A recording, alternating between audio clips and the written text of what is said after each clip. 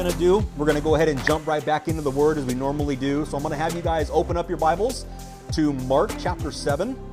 And we're actually going to go through and cover verses 24 through 37 this morning. So again, Mark chapter 7, 24 through 37. Now, those of you that are watching that have been a part of our church process, you know kind of what we do. We have a moment of time where we read through the scripture and then we sit with it. It'll be about a minute or so where it'll give you the opportunity to reread it, really hear from the Lord, take your notes, whatever you would like to do, and then we'll kind of break it down together. But before we get into the scripture, one of the things I want to do is kind of recall where we were. Last week, Pastor Jason taught on verses 1 through 23. And I would highly encourage you to please go back and watch that message. It is such a powerful message of Jesus' interaction with the Pharisees, that they were, again, trying to entrap him and trying to trip him up with traditions and commandments and laws and rules and everything else. And Jesus was able to dispel their traditions regarding food. So Jesus in that passage declaring all food clean. But more than that, it was more about our heart and where we're at. So extinguishing tradition, it's not about man's tradition, it's about God's commandments and what he tells us. And Jesus made that very clear, teaching us the importance that what comes from the heart is what makes us clean or unclean, not food. So again, I encourage you, go back 1 week, watch Jason's message, powerful stuff, and then you'll have a really good understanding of kind of how everything's been flowing in context as we've been studying the book of Mark.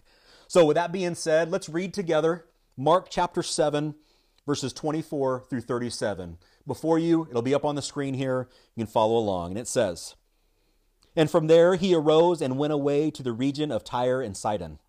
And he entered a house and did not want anyone to know, yet he could not be hidden. But immediately a woman whose little daughter had an unclean spirit heard of him and came and fell down at his feet. Now the woman was a Gentile, a Syrophoenician by birth, and she begged him to cast the demon out of her daughter. And he said to her, 'Let the children be fed first. For it is not right to take the children's bread and throw it to the dogs.' But she answered him, 'Yes, Lord. Yet even the dogs under the table eat the children's crumbs.' And he said to her, 'For this statement you may go your way. The demon has left your daughter.' And she went home and found the child lying in bed and the demon gone." Moving on to verse 31. "Then he returned from the region of Tyre and went through Sidon to the Sea of Galilee in the region of the Decapolis. And they brought to him a man who was deaf and had a speech impediment. And they begged him to lay his hand on him. And taking him aside from the crowd privately, he put his fingers into his ears, and after spitting, touched his tongue. And looking up to heaven, he sighed and said to him, 'Ephphatha,' that is, 'be opened.' And his ears were opened, his tongue was released, and he spoke plainly. And Jesus charged them to tell no one, but the more he charged them, the more zealously they proclaimed it. And they were astonished beyond measure, saying, 'He has done all things well. He even makes the deaf hear and the mute speak.'" So with that, we're going to take 1 minute, go ahead and reread the passage, spend some time in prayer, and we'll come back together and really hear what the Lord wants to tell us this morning. All right, so let's go ahead and get into the word. So again, verse 24, just again providing some context. "And from there he arose and went away to the region of Tyre and Sidon. And he entered a house and did not want anyone to know, yet he could not be hidden." So we've spoken about this already. The ministry of Jesus, he is beyond popular. Any region that he goes to now within Israel, now he's even heading out of Israel. So let me show you really quick a little bit of kind of bring some geography just to bring some understanding. You see here up on the screen kind of where Tyre and Sidon are. They lie on the Mediterranean coast. So Jesus is doing the bulk of his ministry here in the Sea of Galilee. And he's now kind of releasing himself to this region called Phoenicia, and he's trying to get away. He wants to retreat, just kind of like they had done before, disciples with him. But he goes to this Gentile region known as Phoenicia. But he could not be hidden. His name and his ministry is expanding, and people know of him. They've heard of him. And as we read on, immediately a woman whose little daughter had an unclean spirit heard of him and came and fell down at his feet. So now again, in this region, a Syrophoenician woman, that just simply means that she was from Syria and in this region of Phoenicia. So she's a Syrophoenician. It's in a Roman province, so she is, in effect, she is a Gentile. But what we're going to see in her is this persistent faith. And if there's a note I want you to take, it's just that persistent faith. And that's really going to be a theme of what we talk about this morning. We saw that persistent faith in the leper that was cleansed from chapter 1. After he had implored Jesus to heal him. We saw the persistent faith of the friends and the paralytic when they removed the roof to lower their friend to the feet of Jesus in chapter 2. And then we saw in chapter 5 the synagogue ruler Jairus imploring Jesus to heal his daughter. And so we see a lot of that persistence, that begging, that crying out to Jesus for healing. So this woman here begged Jesus, it said, kept asking, crying out, it says, because her daughter had been afflicted by a demon. So all the things that she had been hearing about Jesus, about releasing people from their possession, healing leprosy, raising people up from their lameness and their blindness and their deafness, just healing people of all their disease and illness. Word is traveling, and she's heard of this, and she comes to the feet of Jesus. So as we move on in verses 27 and 28, and it says, Jesus' response to her is, "Let the children be fed first. For it is not right to take the children's bread and throw it to the dogs." It's kind of harsh, isn't it? Is Jesus calling this woman a dog? Not necessarily. In that day, it was actually amongst the Jewish people common to refer to Gentiles as dogs. It was just a term because they saw Gentile people as lower than themselves. Now, is Jesus using it in this derogatory sense? No, I don't believe he is. But we're going to become very, very clear as to what is being said by this. Jesus understands that when he knows his mission, he says, I've come to feed my children first. And this is kind of proclaimed throughout Scripture that Jesus came to the promised people, the Jewish people. In Matthew 15, verse 24, it says, I was sent only to the lost sheep of the house of Israel. We're going to come back to that statement in a little bit. Later on in Acts chapter 3, verse 26, Peter, speaking to the people of Israel, said, God, having raised up his servant, meaning Jesus, sent him to you first. And then later in Romans, Paul says something similar, for I am not ashamed of the gospel, for it is the power of God for salvation to everyone who believes, to the Jew first, and also to the Greek. And so we see that throughout Scripture that Jesus' ministry, his mission was to reach the promised people of Israel first, the Jewish population first. And so this woman understands that, and her response in verse 28 says, yes, Lord, yet even the dogs under the table eat the children's crumbs. So we're going to come back to that, but we're going to look at it from a different perspective. If you would like, go ahead and go back one book to the book of Matthew chapter 15. It'll be up on the screen here, but if you want to follow along at home in your Bibles, Matthew chapter 15, verses 21 through 28 kind of tells the same story from Matthew's account. There's a couple things in here that I want to walk us through that kind of shed some light on this terminology that Jesus is using. That seems a little harsh, seems a little off-putting, so to speak. But as you get there, I kind of, again, want to provide some understanding. Think about this woman's perspective. One, she understands her role as a Gentile. She's outside of the Jewish people, so that's one strike. She's a woman in this day and age, and in that culture, in that era, women were kind of second-class citizens, so strike two. She had a daughter who's been afflicted by a demon. She's hurting, she's in pain, strike three. Now she's being referred to as second class by Jesus, strike, is that four? And I don't play baseball, so there's a lot more strikes in my book. But here's the idea: is this is the weight that this woman is carrying, and here she comes to Jesus. So if you're in Matthew chapter 15, verse 21 through 23 says this: And Jesus went away from there and withdrew to the district of Tyre and Sidon. And behold, a Canaanite woman from that region came out and was crying, Have mercy on me, O Lord, Son of David. My daughter is severely oppressed by a demon. But he did not answer her a word. And his disciples came and begged him, saying, Send her away, for she is crying out after us. So here we see now a little extra added bonus to all these strikes that seem to be against this woman. So in Matthew's account, as she came to Jesus, she cries out to him and he meets her with silence. He doesn't even respond. Strike 5. Okay. And now here the disciples are coming saying, Jesus, get her out of here. We came to retreat. We came to get away. Remove her. Send her home. Strike 17. You can imagine the weight that this woman is carrying. All these people around are trying to get rid of her, but she's so persistent to get to Jesus that Jesus is going to recognize that. So her faith started with word of mouth knowledge, right? Remember in Mark chapter 7, she had heard of Jesus. It then led to persistence, reverence, and submission to Jesus as Lord. She refers to Jesus as Lord, Son of David. So even knowing that messianic title that he had and that he was carrying referred to that. And then you get the disciples' response in this first portion. Their response is kind of a collective 12-person eye roll, right? That's kind of what we get. Jesus, she's coming to us. She's yelling at us, crying to us, send her away. Now, it's interesting to note that this woman wasn't coming to the disciples. She was coming to meet Jesus. But the disciples take it upon themselves saying, she's crying out to us, send her away. Well, that's not the point.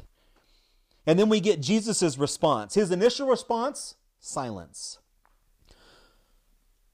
And that's kind of something I want us to really grab onto in this moment right now, is sometimes when we pray, when we're coming to Jesus, when we're coming with our requests, sometimes we just get silenced, don't we? Does it mean that Jesus isn't answering us or won't answer us? No. It means that we just need to keep asking. We need to keep listening. Persistence and perseverance means keep going, keep pushing forward, keep crying out to God.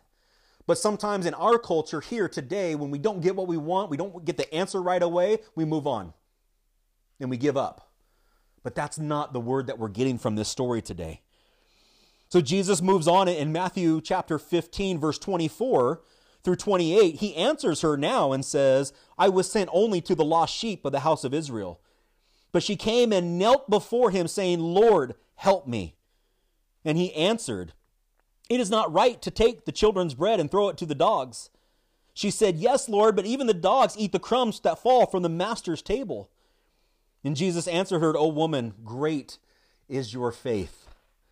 Be it done for you as you desire. And her daughter was healed instantly. So what do we get? We get this term, don't throw it. We're not going to throw it to the dogs. Jesus referring again to the Gentiles. But think about this. What we're referring to is kind of a house dog, a puppy. You know, I don't know if you saw it just a little moment ago here in our house, our dog walked through the scene. In fact, I don't know if he'll respond, but we don't feed our children after we feed our pets. At least I hope not, right? Gizzy, come here. You want a treat? You want a treat? Come here. Come on. We'll see if he comes. He went to go lie down. But here's the thing, is we feed our family first. We feed those we're responsible to first, right? We don't take the bulk of our food and give it to our pets and give it to the dogs before our own children. But that's kind of what's going on here. Jesus understood and maintained his mission, maintained his purpose. However, he is now showing, as he has in other cases, that he knows his mission, but his mission to the Jews is not exclusive. He's healed many others in Gentile regions before this. And so he's just following suit. He's doing what he normally does. But that's his response. So I think Jesus knows, and he's going to spur a response from this woman. And this is her response. Submission. Catch what she says. After Jesus' initial silence and after the disciples begged to send her away. In Matthew 15, verse 25, but she came and knelt before him saying, Lord, help me. Prior, she referred to Jesus as Jesus, Lord, Son of David. Now she's just saying on her knees before Jesus, Lord, help me. That submissiveness to her God. She's coming to believe in who he is. She's basically saying, kind of paraphrase, I'm not asking to wait until a later time. Yeah, I understand my situation. I understand I'm a Gentile. I understand I'm outside of the Jewish class. I understand I'm a woman. I understand that nothing about me deserves anything more than anybody else. But I'm not asking for a later time. But basically what she's saying is, hey, Jesus, a crumb blessing from you is still a blessing. So I'm appealing to your mercy. Give me whatever you can give me in this moment, without reference to my own merit or anything about me. You know, David in the Psalms wrote a lot about this, very similar to what the woman is doing here. In the book of Psalms, chapter 142, verses 1 and 2, David says, with my voice I cry out to the Lord. With my voice I plead for mercy to the Lord. I pour out my complaint before him. I tell my trouble before him. This is something we need to do. But sometimes we say our simple prayers, we ask for what we want, and then we just move on. But we don't continue to cry out. We don't have that persistence of saying over and over and over and over, because we feel like we're met with silence, and we just, in our world, we don't have time. I got to move on. So you're not going to give me what I want? I'm out. We can't do that. Jesus is saying we need to cry out. We need to stand before him. We need to kneel before him in submission to his lordship and continue to cry out to him. You know, there's a story in the Old Testament in Genesis chapter 32. Jacob has an experience, a moment with God. And that scripture relates to that Jacob was wrestling with God. And in that moment, in verse 26 of Genesis chapter 32, God said to Jacob, let me go, for the day has broken. But Jacob said, I will not let you go unless you bless me. You hear that? I'm going to hold on to you, God, until you bless me.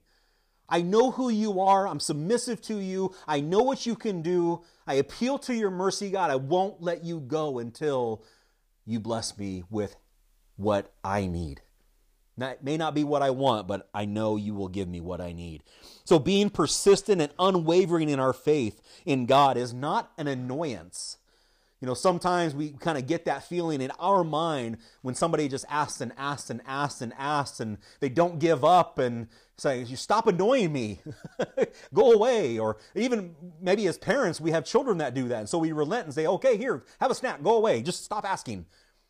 But this is exactly what God is asking us to do, to be persistent, be unwavering, don't give up. You're not annoying God. You're just coming to him in faith, in trust in who he is.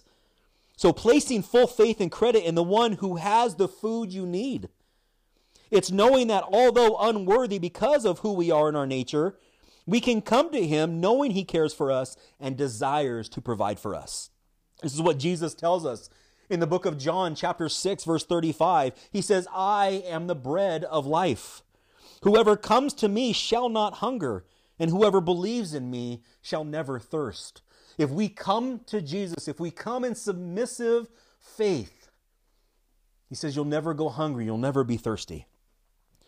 So this woman heard about Jesus. She came to him.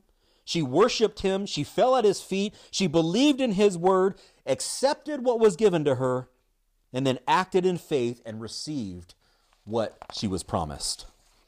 And that's how this first section concludes in verses 29 and 30, if you want to go back to Mark chapter 7.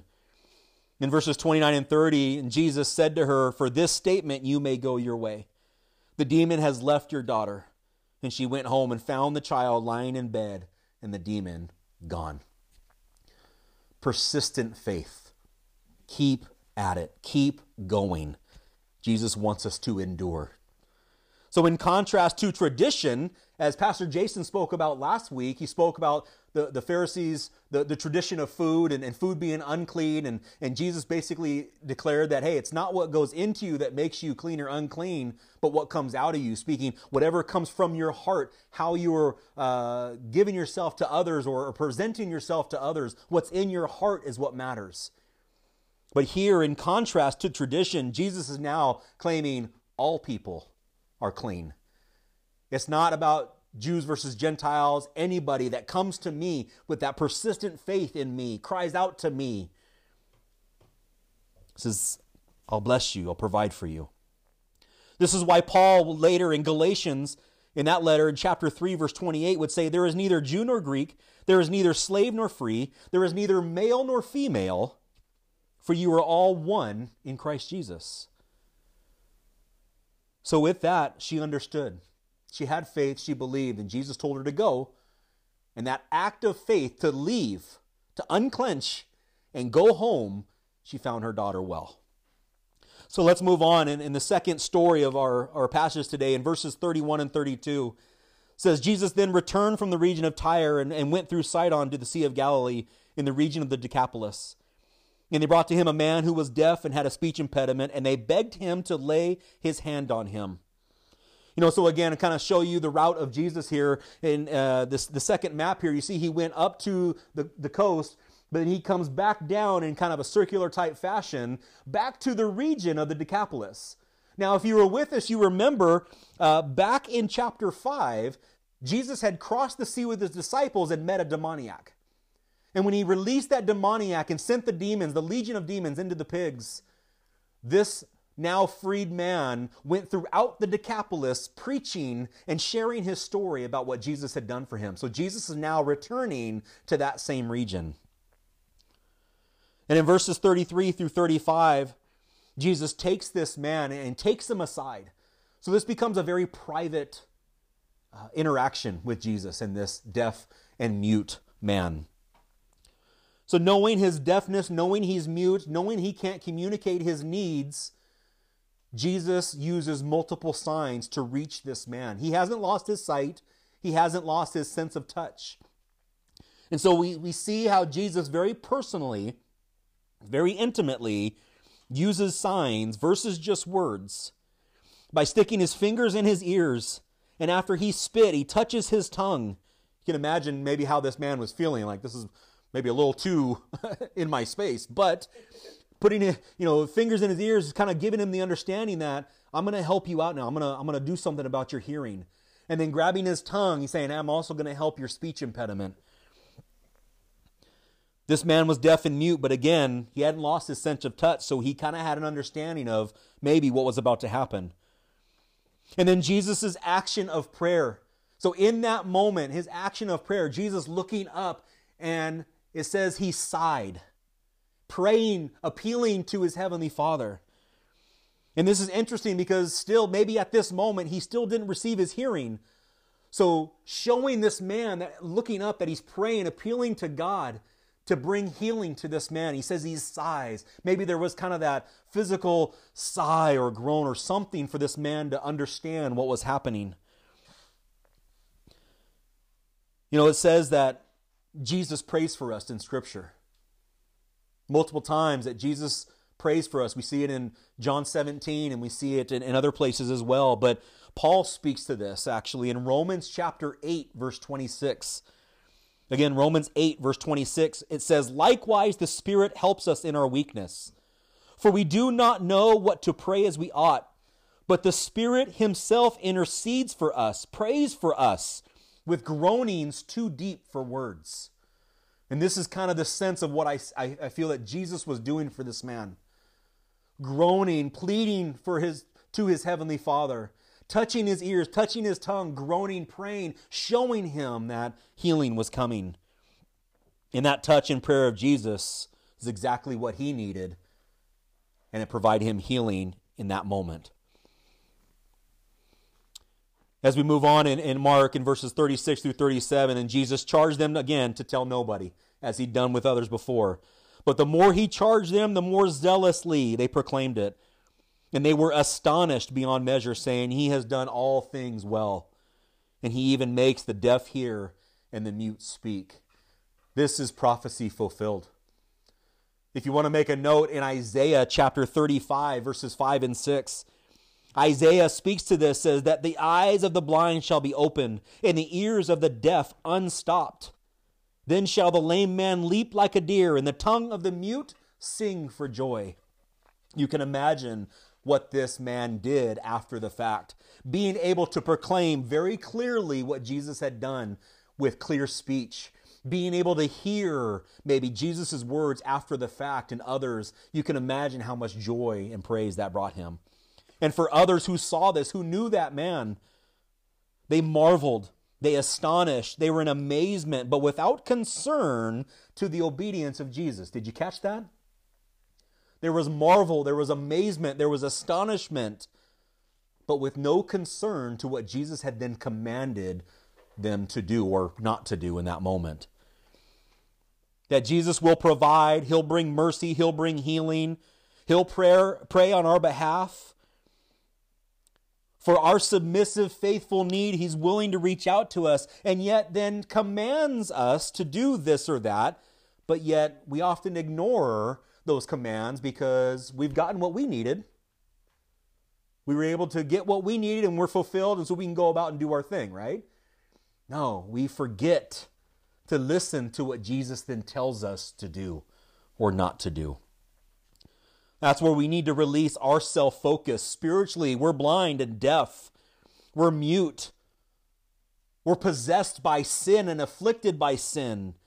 And yet Jesus provides us salvation. He provides us freedom to hear and to speak, but only to become blind and deaf to the world around us because we've gotten what we needed.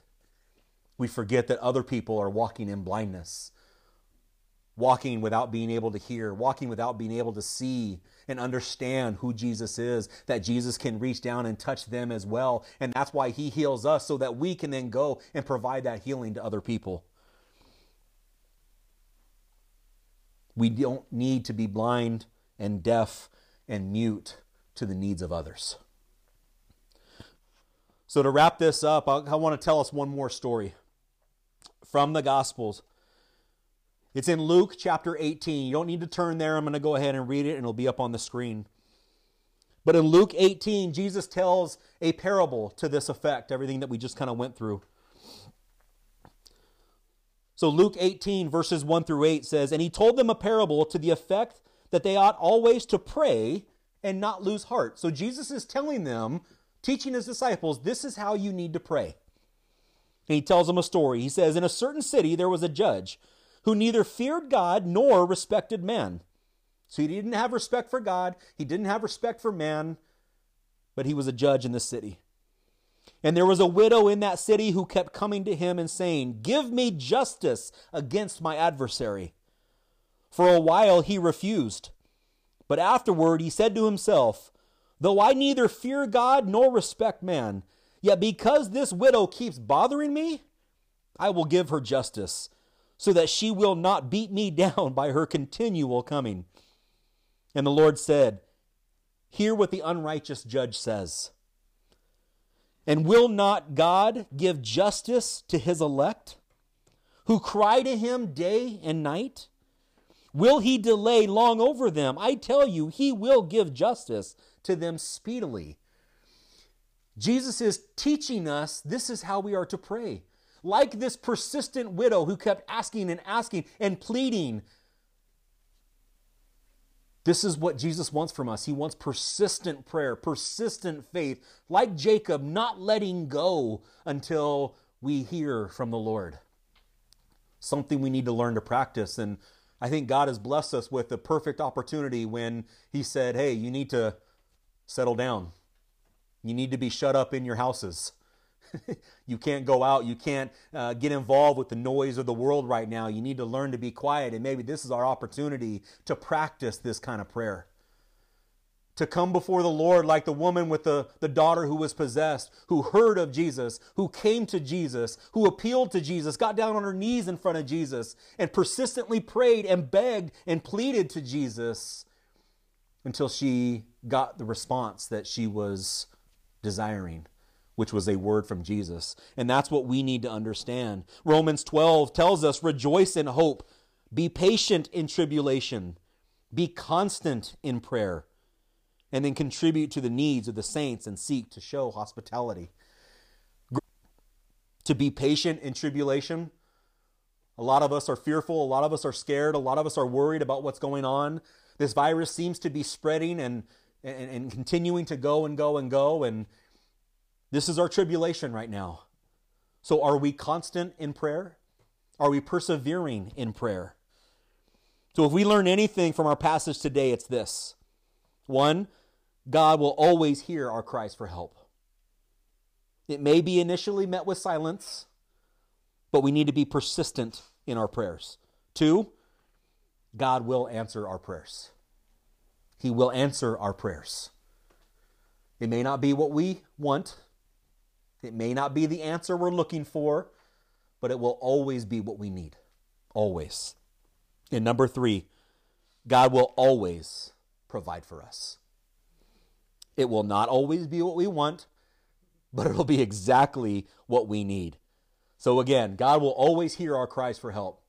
He will always answer our prayers, and He will always provide us what we need. And so with that, I'm going to challenge us all to memorize this next scripture, and I'm going to close with this. 1 Chronicles chapter 16, verse 11. Nice and short, not very long. Memorize it this week. 1 Chronicles chapter 16, verse 11. Seek the Lord in His strength. Seek His presence continually. Seek the Lord and His strength. Seek His presence continually. So that's the challenge. That's the encouragement today. Press on, press forward, keep moving forward in faith as you come to Jesus for everything that you need. There's nothing you can't bring to Jesus that He won't hear, that He won't answer. We just got to be persistent and keep coming to Jesus. Amen? Amen. Let me pray for you. Father, we thank You for this opportunity this morning online. We're still together in community, Lord God, and we thank You for Your word. I pray, Father God, that You've spoken loud and clear, that Your Spirit moves and stirs our hearts and our minds to continue to press into You, to persevere, to find You, to run after You, to cry out to You, Jesus. And that's my prayer for all of us now, Lord God, that are listening to these words, that are hearing, Father God, that we would seek to continually go after You, to seek Your presence, Lord, with all that we've got. So I pray that over all of us, Lord, for all of us. Continue to speak, Jesus. We pray this in Your Son's holy and precious and saving name. Amen. Amen. God bless you. Hey, just wanted to, again, remind everybody, number one, I know this is different, this is unique, but we're still reaching out and we're still available. So one, if you have any questions or concerns about anything that was said today or done and you've taken some notes and you're unsure, reach out. Would you email me, give me a call, whatever it is you need so we can keep plugging away together. Number two, I kind of wanted to remind us about the availability to give online. Again, you can do that through the church app. You can mail it in. You see up here, Cam, if you can put that up on the screen.